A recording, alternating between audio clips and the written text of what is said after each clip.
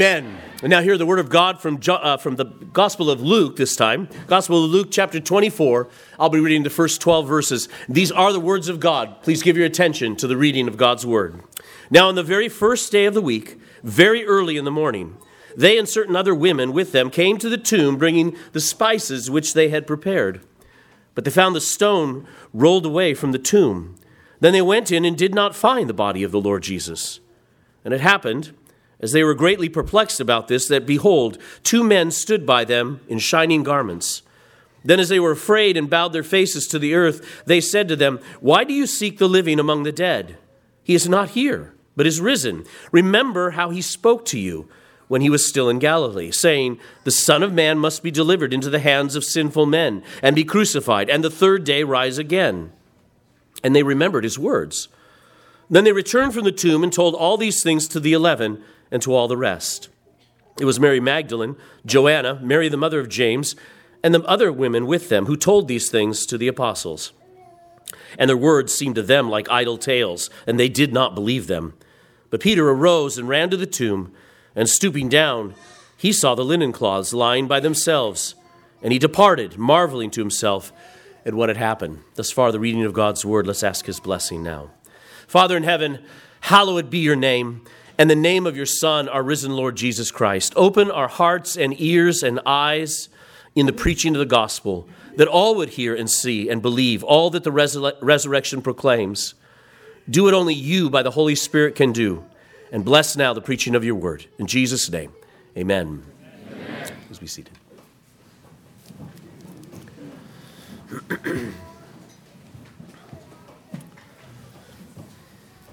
An empty tomb. That's what this passage refers to, talks about. No Jesus, just an empty tomb. So what? Lots of people would say that to you if you talked about the empty tomb. So what? What's the big deal? Everyone knows that Easter is about the tomb of Jesus being empty. And the point? Well, part of the point is that the part of what we understand to be the point is something they didn't know. These women did not know or understand. The point is that Jesus rose from the dead just as he said he would, and according to the word of God. But this part of the story that I read this morning, this part of the story doesn't begin with Jesus standing in their midst in a resurrected body. It starts with an empty tomb and no Jesus anywhere. And I want to encourage you to kind of enter into that story right at that point. There's no Jesus. He's been dead and, as far as you know, buried for 3 days, and he's gone. And now his body's gone. The reactions of the women and then the disciples is telling. And maybe it's possible that not only to enter into that story, but maybe you can also find yourself or remember a time when you yourself had the same kinds of doubts and questions and uncertainties about what to make of any of this. Maybe you remember a day when you had doubts about this story too. Maybe it was just an idle fable, a nice Aesop's fable of sorts. Didn't matter if it was true or not. And all that miracle stuff, rising from the dead, we don't have to really believe that. There's kind of a story within the story that's as important enough. Anyway, isn't that true? Maybe you still occasionally wonder, is this passage that I just read, I mean, do you believe that actually took place in time and history? On a place on the earth that you could find on Google Maps today? Like it really happened there. Maybe you occasionally wonder. Maybe you're caused to doubt that. Maybe you still doubt the story.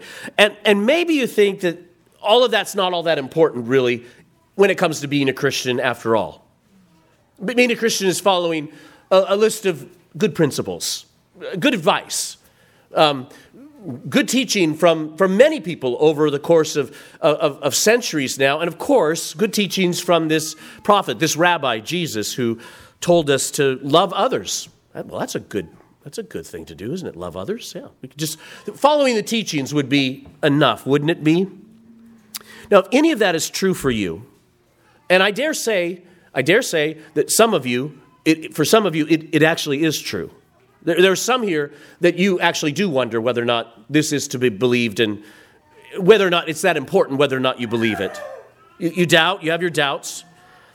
And if that is for any of you, then I want you to notice, first of all, that you find yourself in very good company. with the characters in these verses. You in the moment of your doubts and concerns or uncertainties are walking right there with the women, finding an empty tomb you didn't expect and not knowing what to make of it. And then hearing about a resurrection. Maybe you've had this experience too, and then you come to believe, and now you go and you tell someone else, and they tell you you're full of hooey. What are you talking about? So, and like those characters, I think the God of these scriptures has something to say to us, to you and to me in these passages as well. So while the fact of the resurrection is already evident with an empty tomb, Luke's focus here in these verses is upon the lack of expectation on this event by those who had followed him, by his disciples, by the women who had been with him, some of them for a number of years now. And yet they're completely caught off guard. Verse 1 again, on the very first day of the week, very early in the morning, they and certain other women with them came to the tomb, bringing the spices which they had prepared. So the women hurried out on the first day of the week after the Sabbath. And it's the other accounts say that they've got spices and oils that they want to go and put on the body. They're not sure who's going to roll the stone away. See, a tomb was a place where many bodies might be placed. Now, Jesus had been placed in a new tomb from Joseph of Arimathea. He had provided a tomb for Jesus, but it was common that tombs could hold many different bodies. During the time of their decay, loved ones in honor and respect would go back to the tombs and would put spices and oils on them during that time to take away the stench of death and to pay honor and tribute to the body.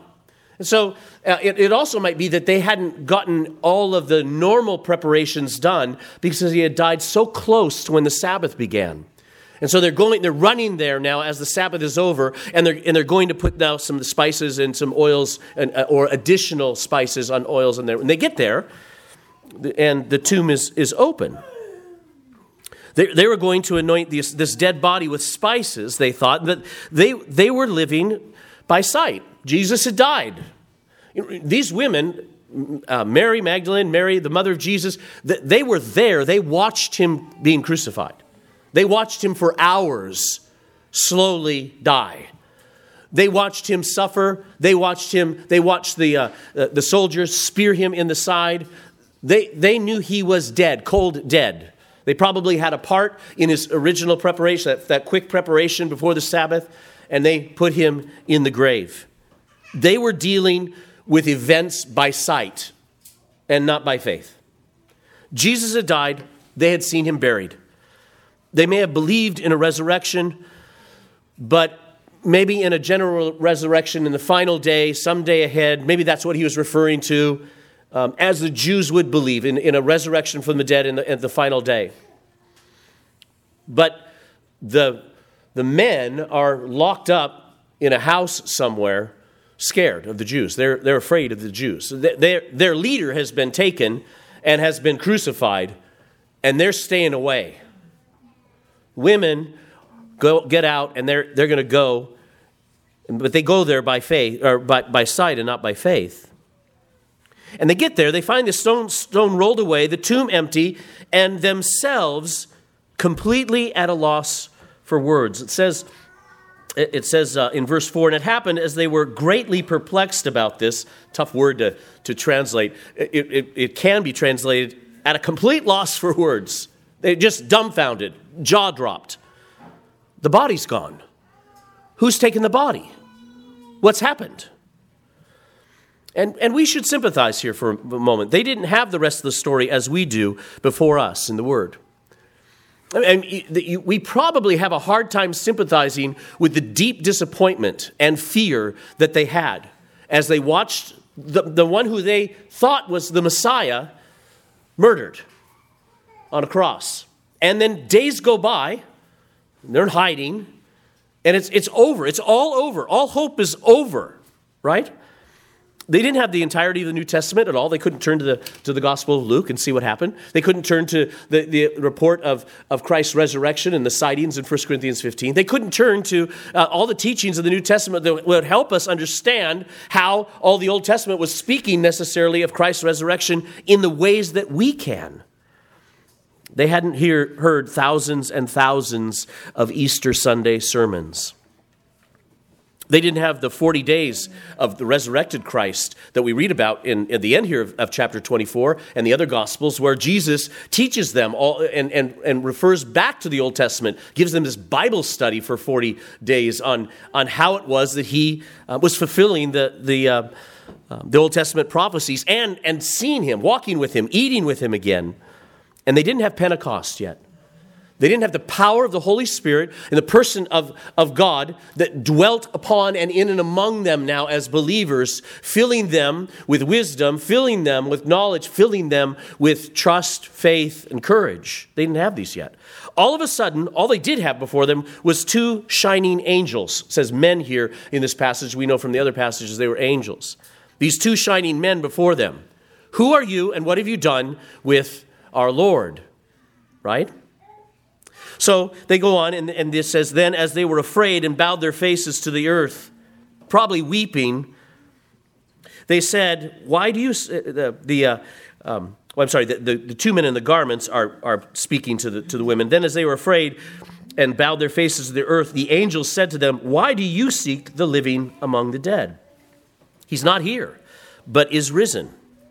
And here is the central point. It didn't seem to matter that they had literally walked for Jesus for years. It didn't matter that they had seen him crucified. Spiritual eyes are only open when God opens them, and his means of doing so is the Word. So, they don't see Jesus, and they don't believe, and angels have to remind them of what Jesus said. Angels had to remind them. The angel said, remember how he spoke to you when he was still in Galilee. You're in complete state of confusion, perplexity. Your Savior is gone. What you thought was going to be wonderful is completely demolished. And then angels speak to you and they say, don't you remember? Jesus said in Galilee, the Son of Man must be delivered into the hands of sinful men and be crucified, and the third day rise again. These angelic instructions over the words of Jesus, like the Spirit-breathed word of God, quickens deadened hearts. Not sight, and not words, just dead words on a page, but words that are brought by means of God into the hearts of men. That's what quickens hearts. That's what opens spiritual eyes. The angels seem to emphasize 2 points in this. First, the Scripture had required that Jesus be delivered over to be crucified. Don't you remember? The Son of Man must be delivered into the hands of sinful men and be crucified. Jesus had said so himself multiple times in Luke, and alluded to it. In Luke chapter 9, Jesus says, let these words sink down into your ears, for the Son of Man is about to be betrayed into the hands of men.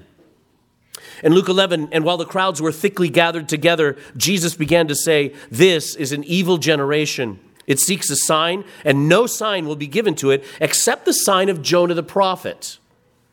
For as Jonah became a sign to the Ninevites, so also the Son of Man will be to this generation. Son of Man. Luke 18, then he took the 12 aside and said to them, behold, we are going up to Jerusalem, and all the things that are written by the prophets concerning the Son of Man will be accomplished. For he will be delivered to the Gentiles and will be mocked and insulted and spit upon. They will scourge him and kill him, and the third day he will rise again. They're completely, it seems to us, as clear as can be in terms of what's going to happen. But they didn't see it then. They didn't understand that.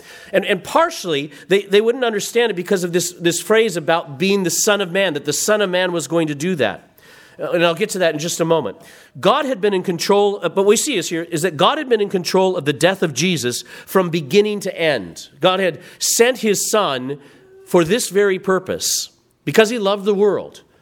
Because he was going to, through his Son, as the new Adam, the new humanity, pay for our sins, for your sins. Upon a cross, the wrath of God being poured out, so that the wrath of God would not be poured out upon you, deserving sinners. This was God's intention, and Jesus, following God's will, follows it all the way to the cross. God was in control. That's what's going on. Don't you remember, the angel said? This is exactly what Jesus said was going to happen. And the end was his resurrection. And then this is the second point.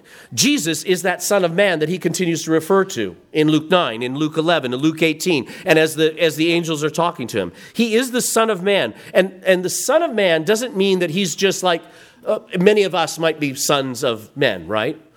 But the Son of Man is a title that the Jewish people knew from Daniel the prophet, that referred particularly to one who was going to come and would ascend up into heaven and would sit at the right hand of God and rule all of the nations. This was given as a prophecy, and all the Jewish teachers are teaching this in Jesus' day. Daniel 7, 13, 14. I was watching the night visions, and behold, one like the Son of Man coming with clouds of heaven. And that's quoted by Jesus in Matthew 24. And we really, in our generation, have messed this up. We messed this up because we think that phrase, that one like the Son of Man coming with the clouds of heaven, is about Jesus' return, his second return here to earth. And Jesus is going to return. He is going to come to earth. That's when the final resurrection is taking place. But that's not what Jesus was referring to when he's quoting Daniel 7. When he's quoting Daniel 7, listen again as it goes on. One like the Son of Man coming with the clouds of heaven, he came to the Ancient of Days. This is his coming in the clouds to heaven, to the Ancient of Days.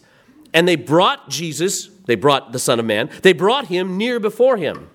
And then, here's what the Father does. Then to him was given dominion and glory and a kingdom, that all peoples, nations, and languages should serve him. His dominion is an everlasting dominion, which shall not pass away, and his kingdom the one which shall not be destroyed.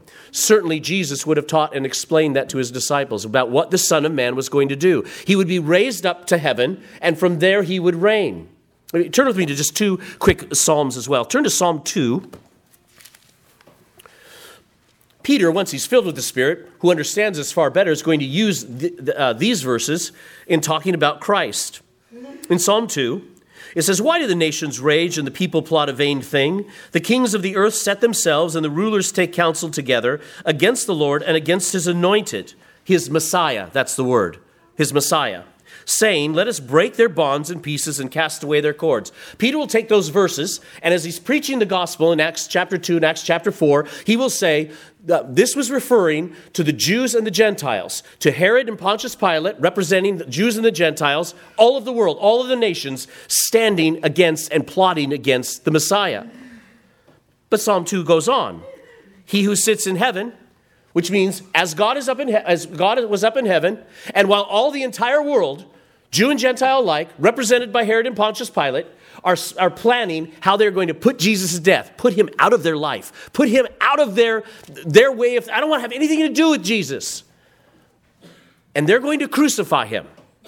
And what is God the Father in heaven doing with regard to their plotting? According to this verse 4, "He who sits in heavens shall laugh." Thank you, Nathan. They shall laugh. He shall laugh at them and hold them in derision. Oh, you stupid rebels. You think you can stop God Almighty from his plans to save you. You think you can stop powerful God Almighty from his plans to save wicked people like you. Because you cannot stop God and his kingdom. Goes on. He turns, he says, then he speaks to them in his wrath and in distresses them in his deep displeasure and says, "Yet I have set my king on my holy hill of Zion," similar to Daniel. "I will declare the decree. The Lord has said to me, you are my son. Today I have begotten you. Ask of me and I will give you the nations for your inheritance." And Jesus did. The Son of God was crucified for the nations. Not for a smattering, but for the nations. Turn to Psalm 110 for just a moment. This is the most quoted psalm in all of the New Testament. And these verses right here, the first verse is usually the one that is quoted. And it is Psalm 110, verse 1. "The Lord said to my Lord," you could understand that as being Yahweh, saying to my Lord, that is David's Lord, as David writes this. So Yahweh speaking to Jesus, the Father speaking to Jesus. "The Lord said to my Lord, sit at my right hand till I make your enemies your footstool." Sit right here at my right hand, reigning over all the nations until I have made all of your enemies a footstool. Paul will take those verses in 1 Corinthians 15 and explain to us that, yes, Jesus is going to come again, but he is not coming again until all the nations have been subdued in the preaching of the gospel. What I want you to see is how confident God the Father is, how confident Jesus is in his work, how confident is in the one who says, I am the Alpha and the Omega, I am the beginning and the end, in the story that he is bringing forth in time and space, just like you could find that time and space on the Google map. You could find God's plan at work where you are right now, where you sit right now, what you think right now, how you are acting right now. You cannot get outside of that will of God, that decreed will, those steps that he is taking. And this is all glorious good news if you will receive it. It means for all your foibles, for all your missteps, for all your times of rebellion, for all your doubts, for all your concerns, you can't stop the love of God. Now, what if you don't believe? Well, we'll talk about that in just a moment. But for those with faith, that's what you need to understand. The confidence of God Almighty. His resurrection declares Jesus to be the Son of God and the Son of Man, the King of Kings and Lord of Lords with power. Paul would write in Romans chapter 1 that Jesus was declared to be the Son of God with power, according to the Spirit of holiness, by the resurrection from the dead. So Christ died for your sins. And when he is raised from the dead, it says it's for your justification. This is for your right standing before God. Now, how is his resurrection connected to your right standing before God? Because the only person who can stand before God is somebody who's completely, perfectly, holy, and righteous. Anyone here? I didn't think so. Except all of you are in Christ. Because if you died with Christ, Paul will say in Galatians 2:20, if you died with Christ, then you were raised with him to new life.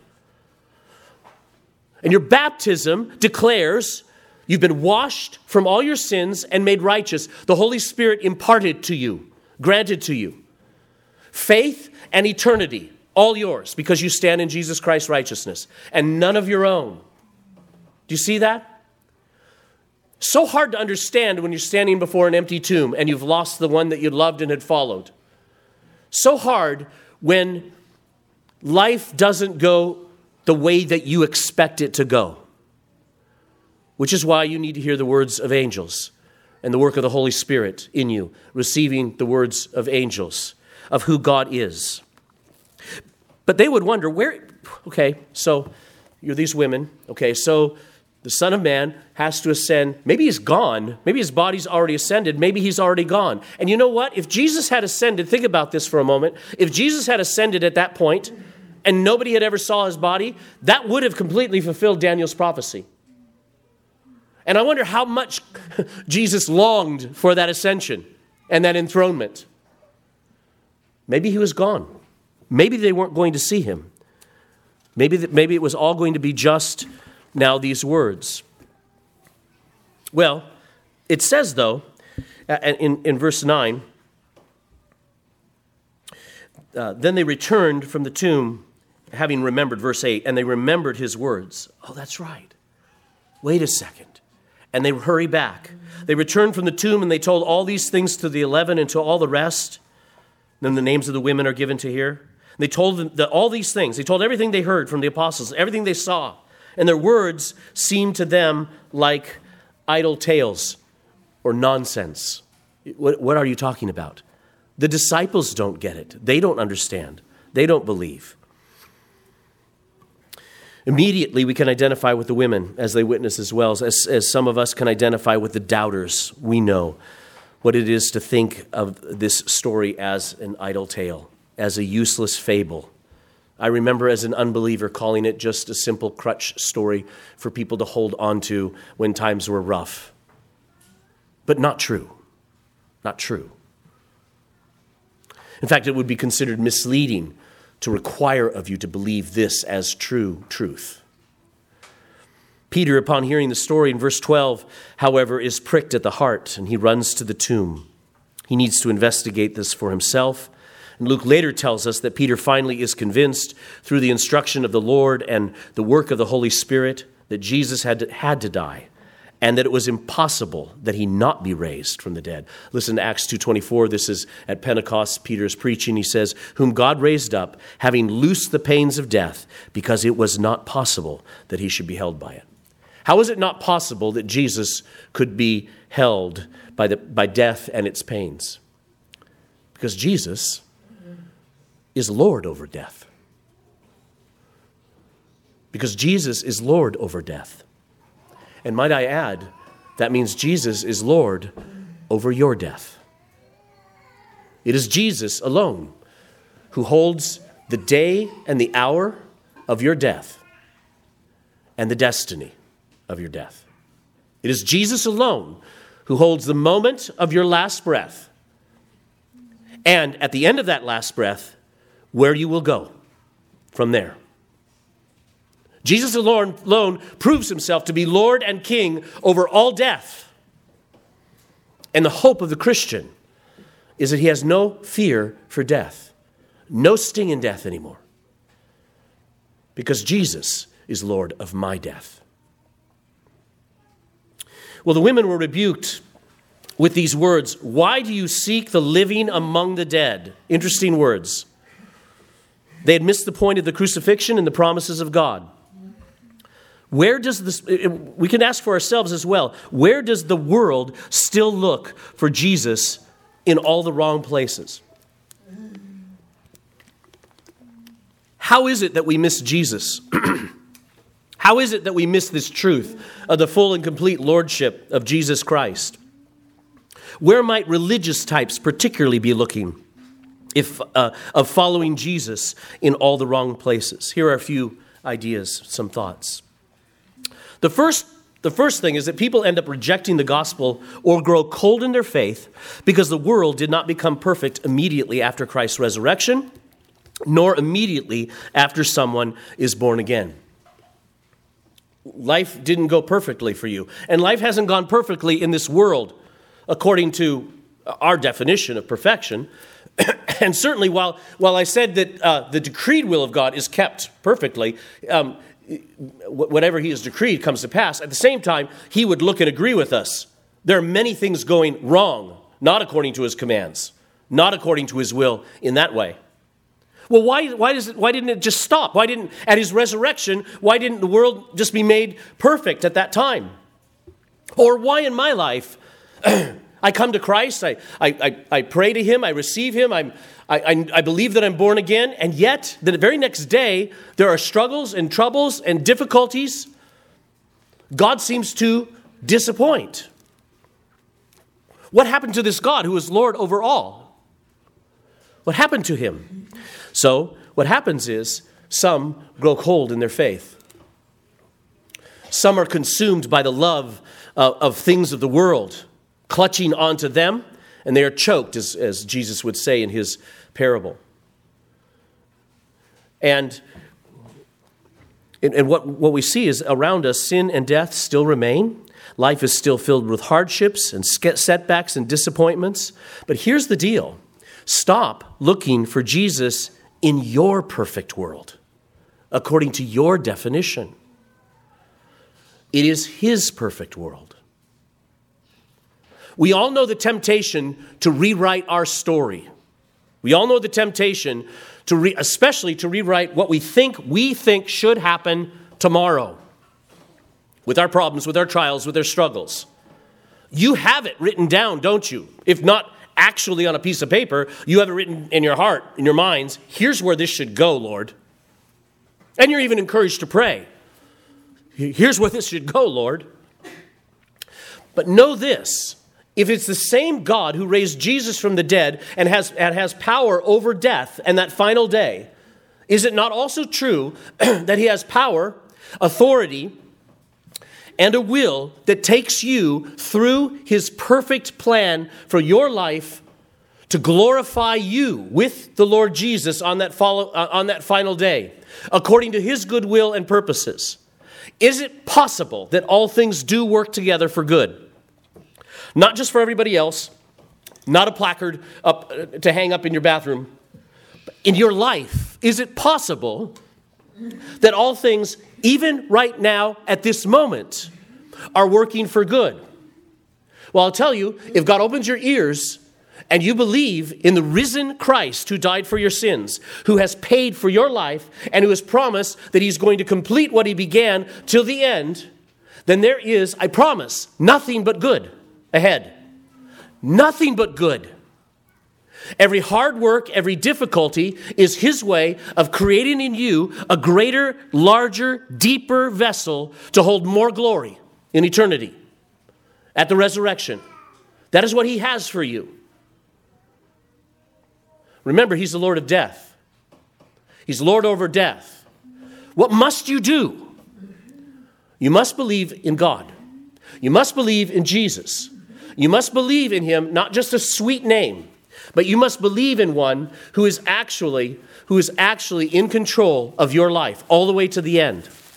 It's not like he's not in control of your life for 40 or 50 or 60 or 70 years, and it's just a mess. And then finally, you die and you go to heaven, and now he's in control of your life for all of eternity. And he joins with you in going, whew, that was rough. I'm glad we're done with that now. Here, you just come up here now to heaven and sit with your little soul. I'll give you a harp and set you on a cloud. You can just strum for a while. Get some rest. That's not what's going to happen.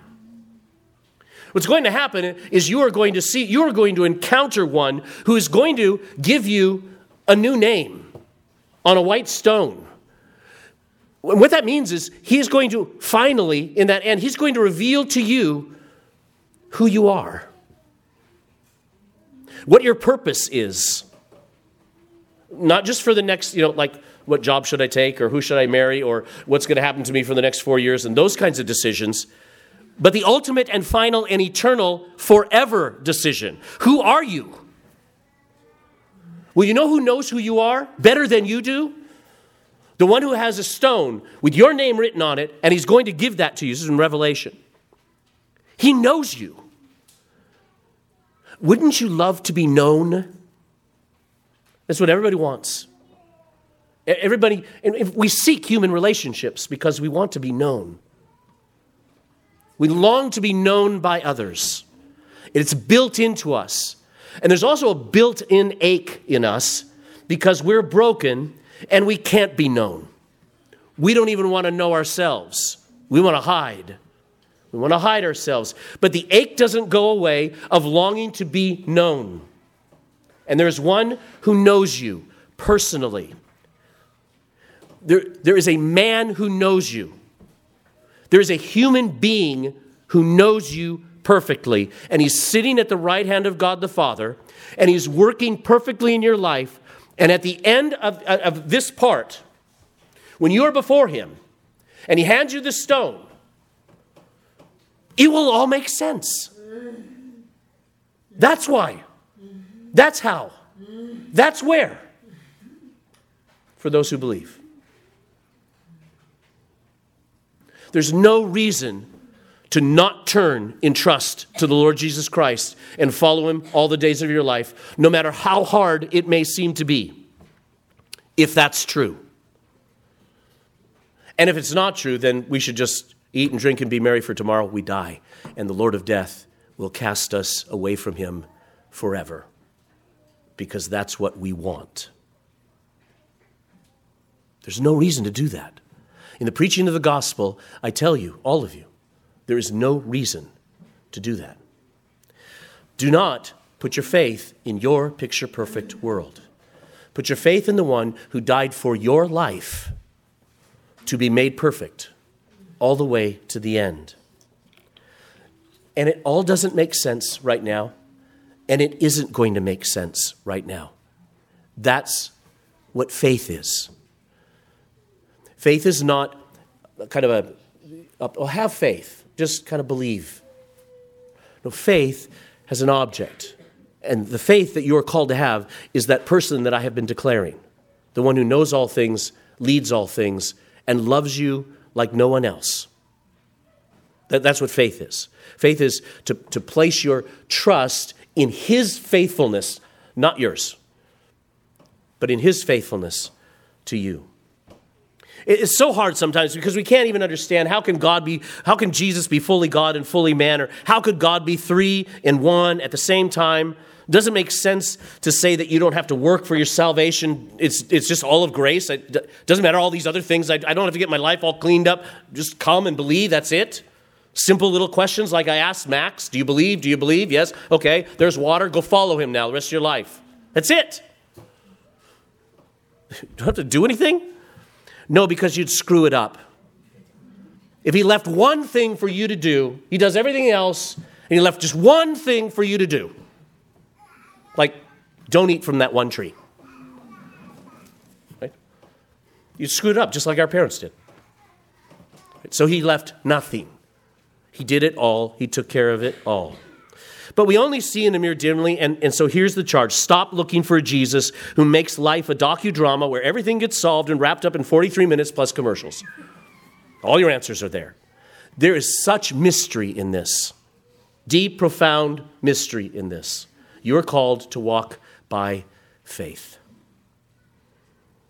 Some say they don't believe in miracles or in a resurrection. They can simply believe that instead that Jesus is just a good man, a good example, a good teacher. A weak and frail liar is what he would be then. Because he said clearly, as we saw, no, here's what's going to happen. I am God. I am going to die. I am going to be raised from the dead. And he's either a liar or a lunatic, or in fact, he is Lord.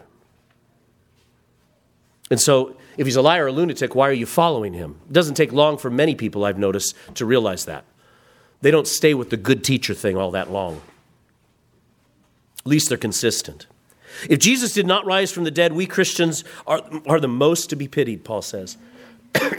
What a waste of our lives. But if he did rise from the dead, then all these other things follow. So stop looking for Jesus among the pantheon of human philosophers and the philanthropist. He is not just one among many good teachers. Remember his words. Remember the words of now the resurrected King of Kings. This one who in fact was seen, who was touched, who was worshipped in his resurrected body because God was so kind to give that. Just look in chapter 24, just a little bit further down. Here's one of the accounts in verse 36. Now, as I said these things, Jesus himself stood in the midst of them and said to them, "Peace to you." They were terrified and frightened and supposed they had seen a spirit. And Jesus said to them, "Why are you troubled? And why do doubts arise in your hearts?" Maybe you should hear those words. Why are you troubled?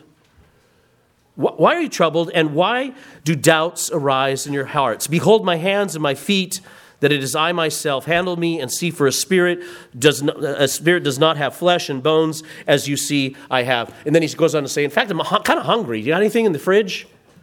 And he joins them for a fish sandwich. He eats with them. This is a resurrected body, resurrected, glorified body that Jesus has. Well, and then in 1 Corinthians 15, we are told of the many sightings of Jesus, the many who believed because they saw him. This is Paul. He says, "For I delivered to you, first of all, that which I received, that Christ died for our sins according to the Scriptures, and that he was buried, and that he rose again the third day according to the Scriptures, and that he was seen by Cephas," that's Peter, "and by the 12, and that he was seen by over 500 brethren at once, of whom the greater part remain to the present." When Paul writes that in his day, by the way, the reason he's saying that is, you want to go talk to people who've actually seen him risen from the dead? I got people. They're all around here. Just ask. So when Paul is writing about, he doesn't have to prove the resurrection. That's why it's kind of hard to find that kind of evidential proof of the resurrection in the Scriptures, because Paul said, I don't really have to prove that. I got a long list here. I got contacts. You want to go talk to him? He was seen. He ate with these people. He walked with these people. He talked with these people for 40 days. He's seen over and over and over again. And he says, he also was seen by James and then all of the apostles. And then last of all, he was seen by me also as one born out of due time.